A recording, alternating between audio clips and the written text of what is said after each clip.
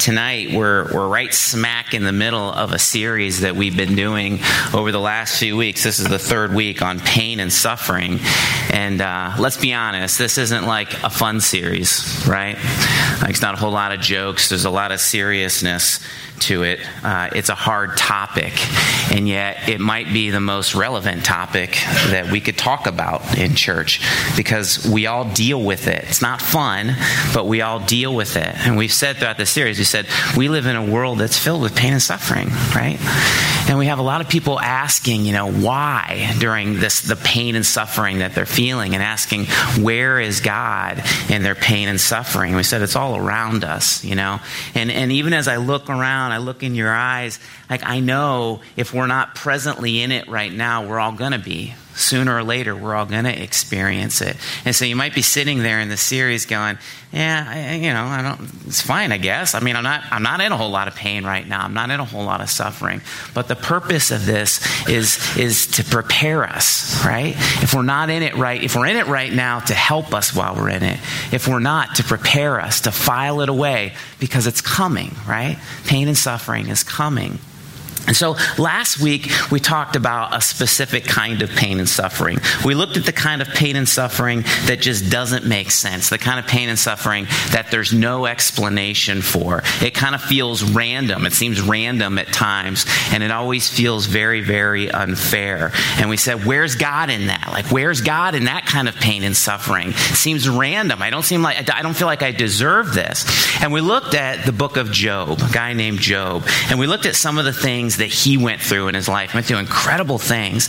And Job asked the question, why? Over and over and over again. Like, why, God? Why is this happening? I didn't do anything wrong. This is unfair. I don't deserve this.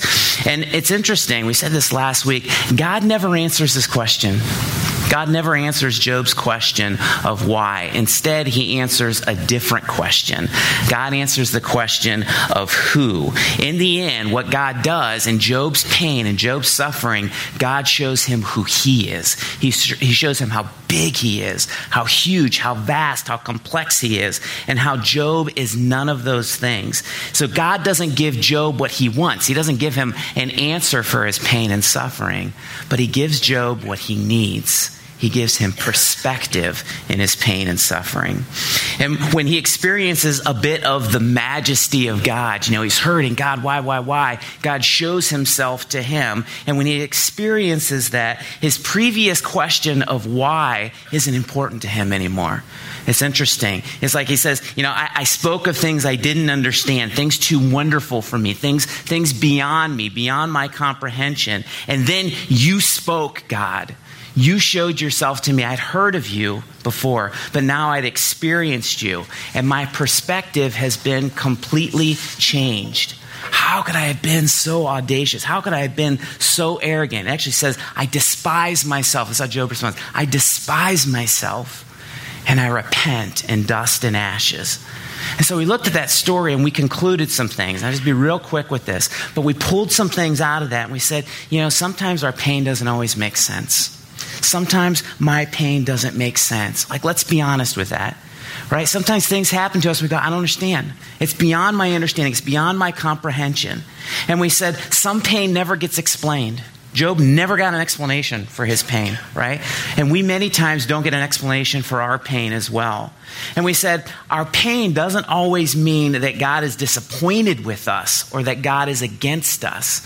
It's interesting, when you read the book of Job, you see God's not disappointed in Job. God doesn't allow bad things to happen because he's disappointed with him. In fact, he's actually very, very pleased with Job, and he's proud of Job. And then we ended our time maybe with kind of the big idea of the book of Job. And we said this, my pain reveals my faith. My pain reveals my faith. Do I really trust the God who loves me? And we said, it's actually really kind of easy to trust God when things are good, right? Like when life is going pretty well, you go, yeah, I trust God. I got everything going for me. That's kind of easy during that time. But how do we trust God when life is hard, How do we trust God when we don't have answers for the questions that we're asking? How do we trust God when the dreams that we have, the dreams that we dream for our lives aren't becoming reality? How do we trust him then? Do we trust that he still loves us? Do we trust that even in the hard things, he's working good in our lives? That's how we left it last week. In our pain, it's a great question for you guys to think about, for us to think about. In my pain, do I trust him? My pain, how I deal with pain in my life reveals my faith. That's where we were last week. Well, tonight I want to talk about a different kind of suffering, the kind that actually isn't hard to find an explanation for. It's not inexplicable. It doesn't feel random. It actually kind of makes sense, and yet it's still very, very unpleasant. It's the kind of suffering that comes from my bad choices and the kind of suffering that comes from other people's bad choices. You know, one of the things that I absolutely love about the Bible is that it's so honest. Like, God never dilutes things in the Bible to make it more palatable for us. So many times the stories in the Bible are so raw and honest. And there's a story in the Bible that I think illustrates this idea of the pain and suffering that comes from our choices and other choices really, really well. And it's about a guy who is the greatest king of Israel. The only guy in the Bible who it says very explicitly was a man after God's own heart, and he does something awful, and that's what I want to look at. So if you got your Bibles, flip them open, if you would, to 2 Samuel chapter 15. 2 Samuel chapter 15. And as you're flipping there, I want to just kind of summarize a little bit of what's happening here. You might know the story. So David is the king of Israel. God chose David. God took a guy named Saul out of the kingship, and he chose David, right? And David's this powerful warrior king who trusted God in a way that no one else did. I mean, he absolutely trusted God in the most extreme ways. And then one day, so David's king, he's this incredible man of God, this warrior king who's had these experiences with God that are amazing. Like, God showed himself to David in incredible ways, okay? David's in his palace, he's in his room, and he looks out his window and he sees a woman taking a bath. Her name, ironically, is Bathsheba. No connection. Taking a bath, Bathsheba, no connection. But she's taking a bath. He looks out the window, and he sees her. And in kind of a creepy way, let's be honest, he starts watching her. He starts watching her. And it's not long before he thinks, I want her. I want that woman. And so to make a long story short, David, who's married, by the way, the king, right? He's the king and he's married. The king gets what he wants. I mean, that's just kind of how it was back then. And so he has Bathsheba, who is also married as well, brought to him to have his way with her. And it ends up that he impregnates her, finds out that she's pregnant. And in an effort not to get caught by other people for his impropriety, he actually goes and he takes her husband, who was one of his most trusted warriors, a guy named Uriah, and he puts him at the very front lines of a battle that's going on, knowing that Uriah would be killed. So in essence, he murders her husband so that he doesn't get found out. And after he murders her husband, he marries her in hopes that people will think that the baby that she's pregnant with came about after they got married. That's David. That's a man after God's own heart. Just rotten choices followed by rotten choices. David commits adultery, and then he commits murder to cover up his adultery. So then you get this prophet named Nathan who comes to David and he tells him a story. Basically, he tells him a story about two men, a rich man and a poor man. He says there was a rich man who had lots of cattle, lots of lambs. He had all kinds of stuff. And then you had a poor man who had just one little lamb that was so precious to him and so precious to his family. And the rich man has a guest come in town, a traveler come in town, and he's got to throw a meal for him. And the rich man goes and by force, he takes that one little precious lamb of the poor man. He takes it from him, slaughters it for the feast. Okay? And then this is what David said. You're in 2 Samuel chapter 12? Chapter 12, verse 5. This is what it says. Look at David's response. Nathan the prophet tells him this parable. David burned with anger against the man and said to Nathan, as surely as the Lord lives, that man deserves to die.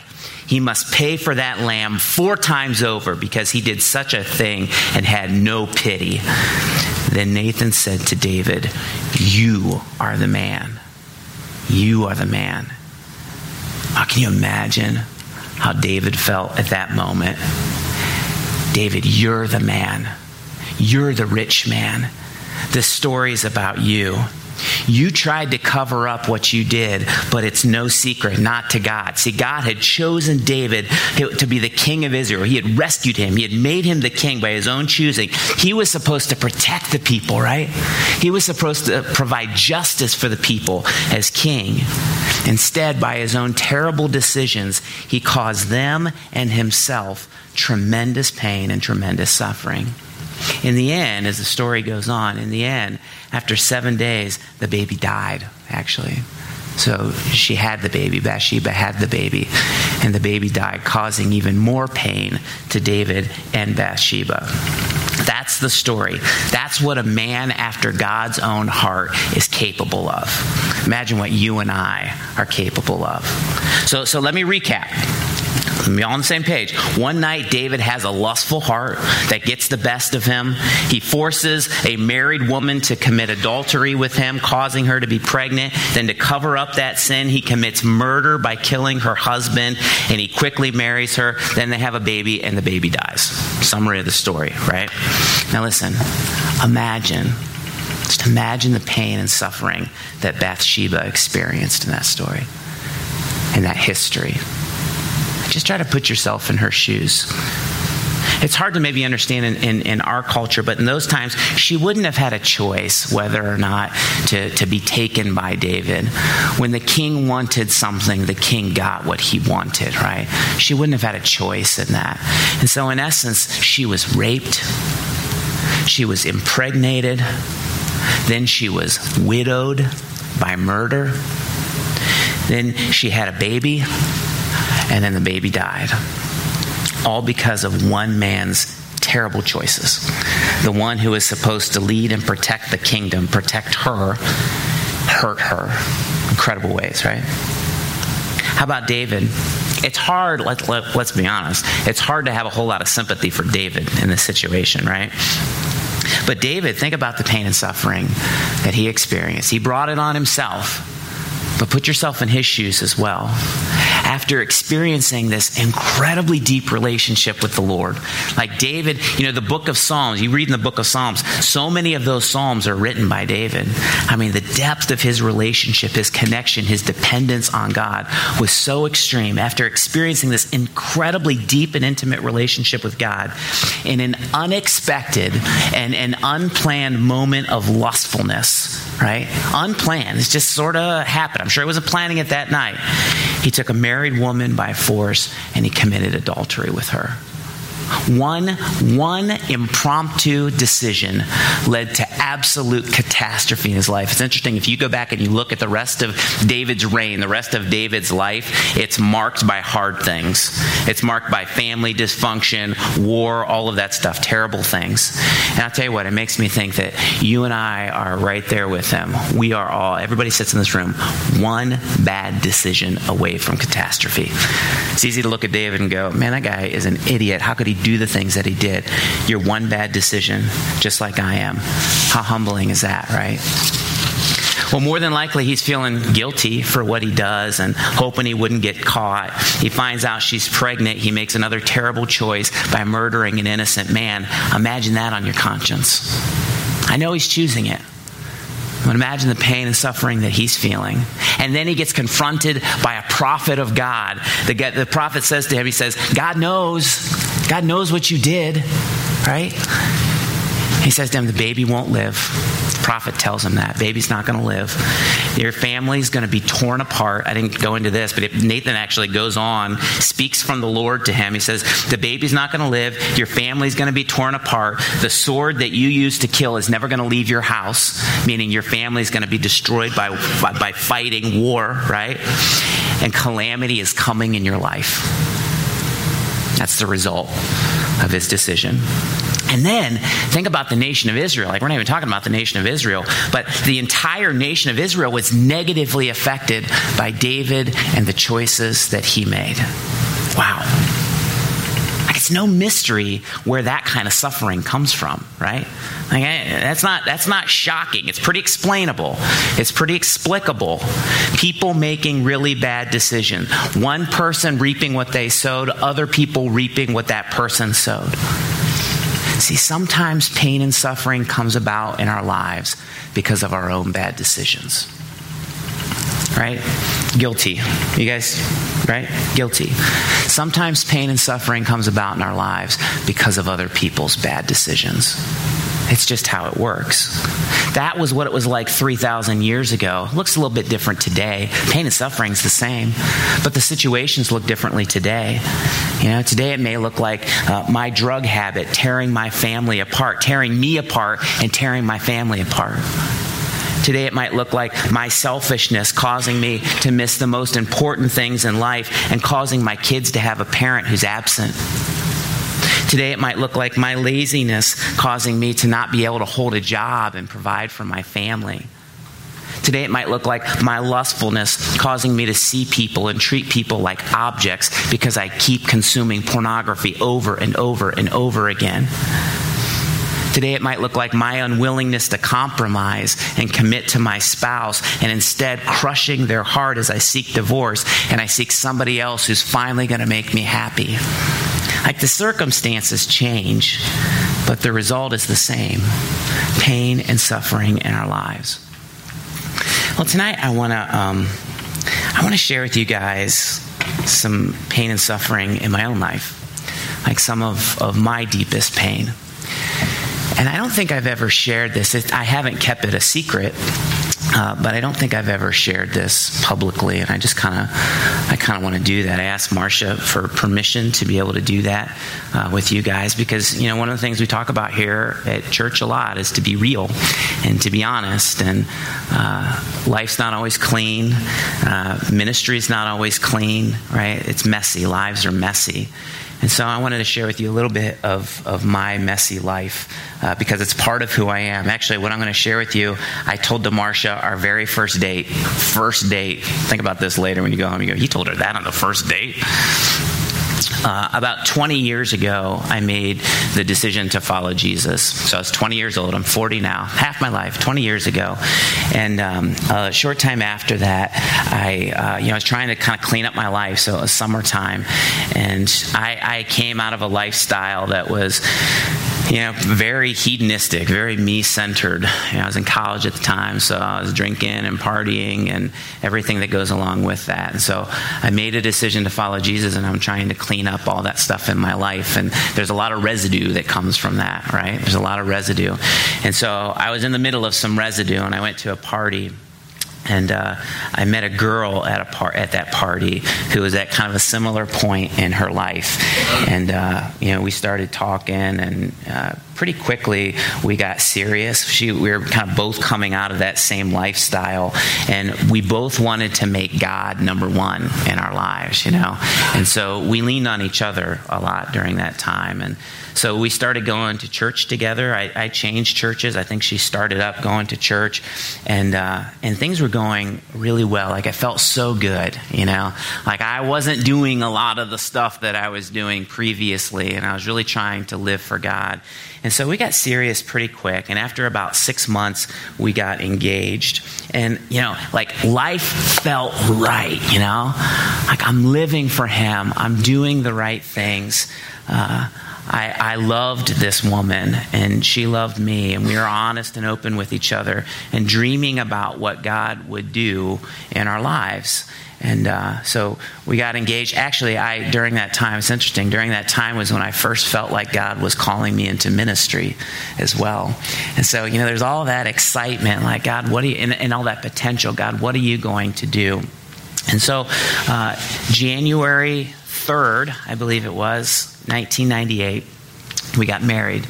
And it was like a great day, It was this just wonderful, exciting day. All of my friends were there. All of my family was there. And there's so much hope, We went on a honeymoon. It's wonderful. It's exciting. But it didn't last long. After about 2 to 3 months, she started isolating herself from me and not wanting to talk to me. And at first, like you get married, there's an adjustment, right? Like there's crazy stuff that you go through. And at first, I didn't think too much of it. I didn't really take it personally, but I gave her some space and just kind of let her process through some of the stuff. And I tried to be there. And then after about 3 months of being married, it was right before Easter. I remember Easter was in April. Right before Easter, she left. And she moved back in with her parents. And I remember just being so blindsided by that, I was shocked. I had no idea that that's how she was feeling. And she said that she felt like she had made a mistake in our relationship. She felt like she had made a mistake by marrying me, and that she didn't think that she loved me, and that she didn't think that she ever loved me. And you can imagine how that feels, right? You just get married and you're so excited, and then all of a sudden the bottom falls out of all of that. And I was devastated. I was just in shock. I felt abandoned. I felt alone. I felt betrayed. I felt like I didn't know up from down. I had never been depressed in my life. I've always been kind of a upbeat, positive kind of guy. And for the first time, I literally could not get out of bed. I slept a lot. I remember running. This is true. We lived on kind of a busy road, and I remember at nighttime drinking some beer and then going and running up the road wearing dark clothes, thinking, I just wish I would get hit by a car. I didn't want to go on. And we worked on it for a little bit, and pretty quickly she lost interest in that. And almost to the day, a year almost to the day, we got divorced. And I remember just feeling so alone at that time, and feeling, of course, so abandoned, and feeling so hopeless. And I cried out, I was a young Christian, I cried out to God over and over and over again, God, please change your mind. God, save my marriage. I know you hate divorce. I read Malachi chapter, 2? Malachi chapter 2, God hates divorce. I read that thing over and over and over and over again. I claim this, God. Didn't change. She still made the decision. And I was heartbroken. And I was alone. The one that I opened up my life to the most betrayed me. And she left me. And I think, how do we deal with that sort of pain and suffering? Some of you have been through similar things in your lives. Some of you have been through far worse things in your lives. Maybe a mommy or daddy that didn't love you, wasn't there for you the way that they should have been. Maybe mental or physical or sexual abuse by somebody. Maybe being hurt and abandoned by friends, being betrayed by people that you love, being made fun of, humiliated by others, being taken advantage of by others. How do we deal with all of that stuff when other people's choices affect us so deeply and they hurt us so totally? How do we process that? How do we deal with the pain and suffering that comes from our own bad decisions? We all deal with it, right? None of us are perfect. We've all made stupid, terrible choices that bring pain and suffering in our life. What is that? Is that God punishing us? Is that what it is? How do we deal with the pain and suffering that our bad choices caused other people, like David's choices caused Bathsheba? Well, I want to pull some things. I just want to share with you some stuff that I've learned through all of this in my own life, and that the Bible has to say. The Bible has so much to say about the kind of pain and suffering that is a result in our life from our bad choices and other people's bad choices. It was funny. I was on Facebook this week. I won't say who it is. It's somebody that goes to Grace Church, but I was on Facebook this week, and I saw a posting from a friend of mine, a mom whose son struggles with procrastination, and he had like this big project that he had to do for school, and he knew about it. I think she said for like 3 weeks ahead of time, and she told him, she said, "Listen, I will help you as much as you need for the first 2 weeks, but that third week, if you put it off, I ain't helping you, and you're going to be and I'm not nagging you, right? I'm not going to make you do it, right? You're going to be responsible for that yourself."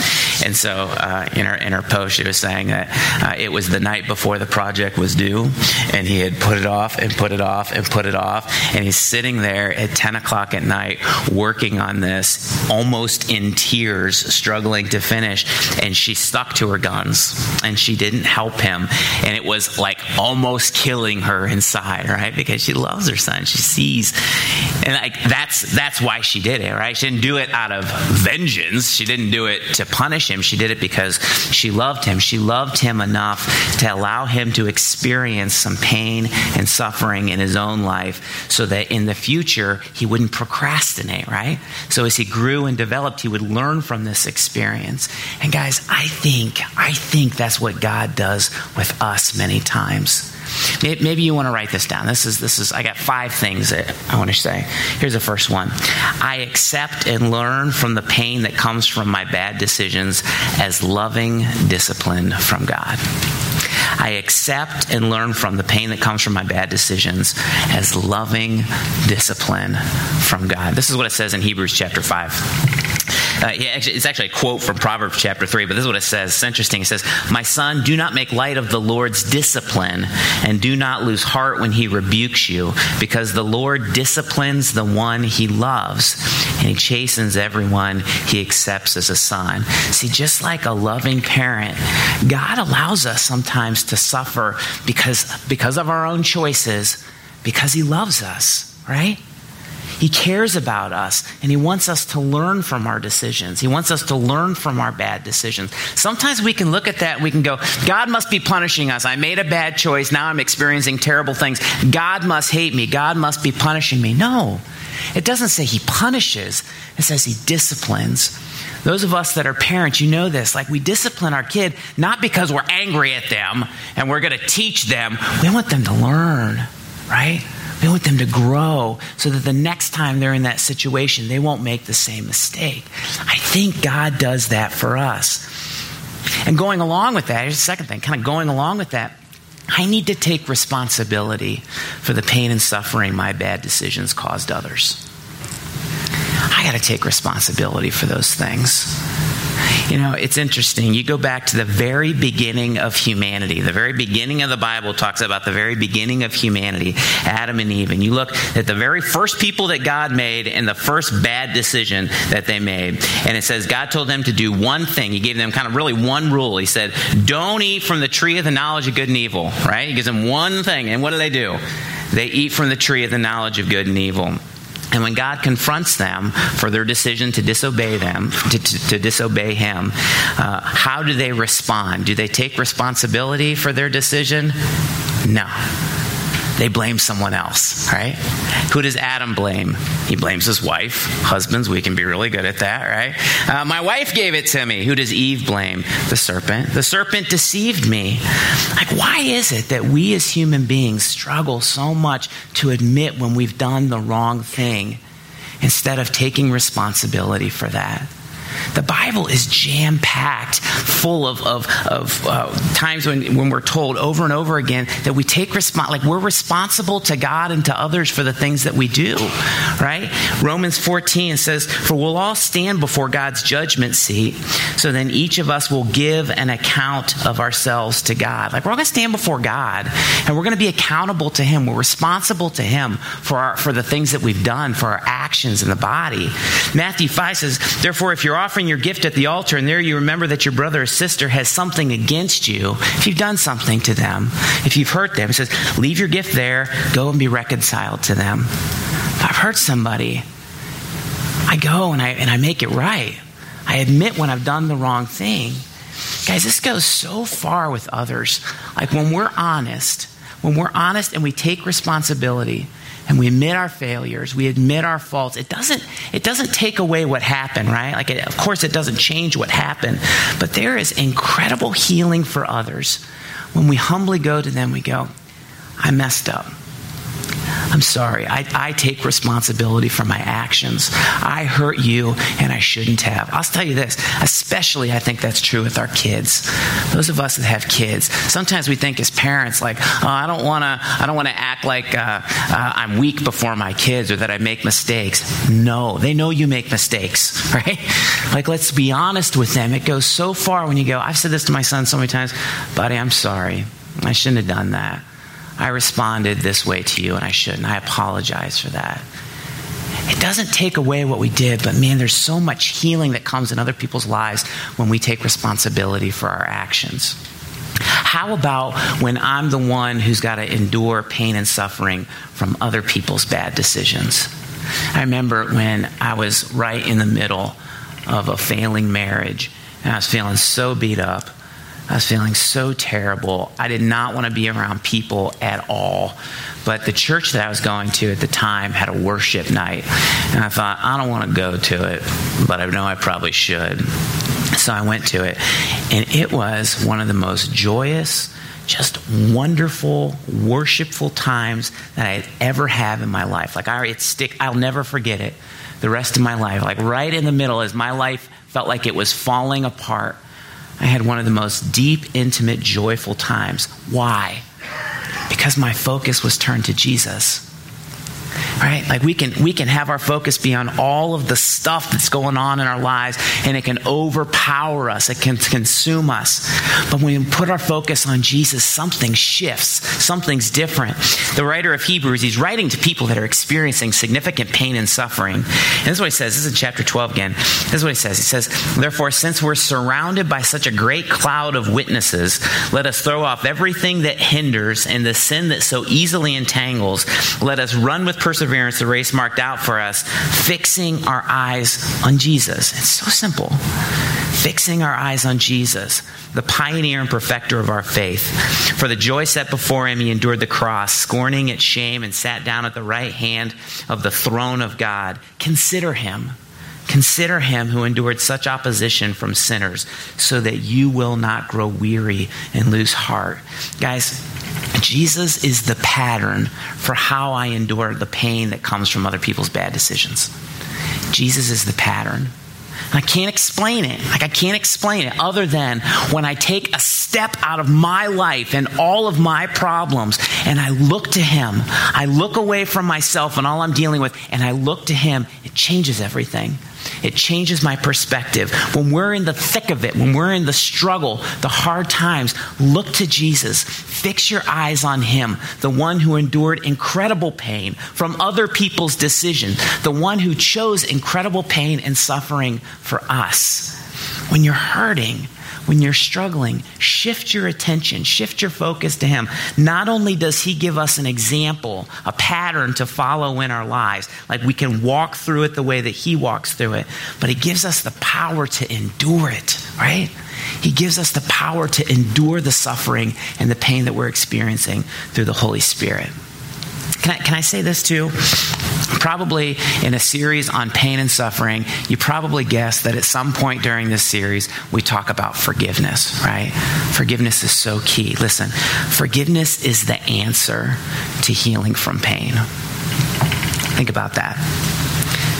Forgiveness is the answer for healing from pain. So many of us have been hurt so deeply by other people, right? The people that shouldn't hurt us, the ones that we love and trust our lives with, man, they can hurt us the deepest, right?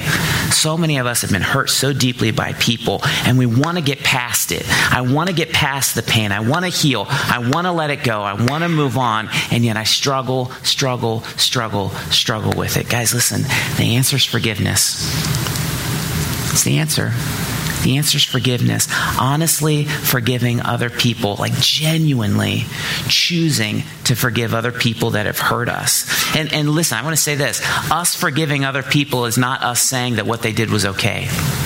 It's not saying, it's okay what you did to me. It's not justifying them. That's not what forgiveness is about. Here's what it's about. It's us saying, I have been forgiven for so much from Jesus that I choose to forgive you for what you've done in my life. Guys, please hear that. I have been forgiven for so much from Jesus. Because of that, I choose to forgive you. I choose to let go the things that you've done to me. Guys, until we understand the extent of our sinfulness, the extent of the things that we need forgiven from, we're going to struggle with forgiving other people the rest of our lives. Until we understand the extent of what Jesus did on the cross for our wrongs, we're going to struggle to forgive people. And I need to regularly be reminded of this, that unforgiveness, it's like a sickness. It causes bitterness. It's like a poison. You know, I've said this simile before, but I really think it's true. Unforgiveness, it's like me swallowing poison and expecting somebody else to die from it, right? It's poison to me. Let me tell you something you already know. Me withholding forgiveness from somebody else usually has zero effect on them. When I choose not to forgive somebody, it really has the effect on me, not them. Me forgiving other people is much more healing for me many times than it is for somebody else. Jesus gives us the power to forgive. If you've received it, if you've received forgiveness from him, he's forgiven us for so much. It makes it so much easier to forgive other people. Think about, spend some time this week. It's uncomfortable. This whole thing's uncomfortable, right? This is uncomfortable. But spend some time this week and think of all the rotten things that you've done in your life. Some of you, that'll take a long time. No, just kidding. But think about that. Think about Jesus washing all of that away.